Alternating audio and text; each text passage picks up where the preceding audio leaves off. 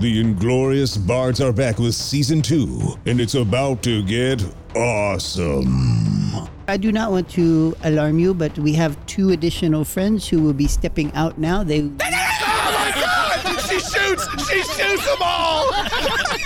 And this time, they're in space. It's not designed for this! The VIP raises an eyebrow as you flip more random switches, sending sparks flying everywhere. Disengage! Have you ever done this kind of stuff before? The whole gang is back, and they're bringing a new player along for the ride. The entire battlefield is quiet.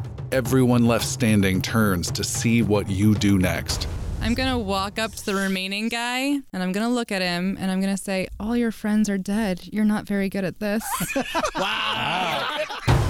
More action, more adventure, more high-stakes drama. I knew it. A cronut. God damn you.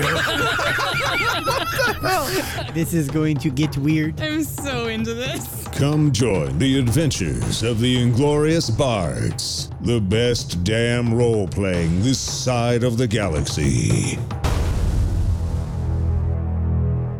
Nudity is essentially optional for Augie, so he could come out with full fur, just air dry. It's not the 70s anymore. Augie, manscaped that, buddy. I got a new swagger, you know? Twirling my tail. That's not his tail.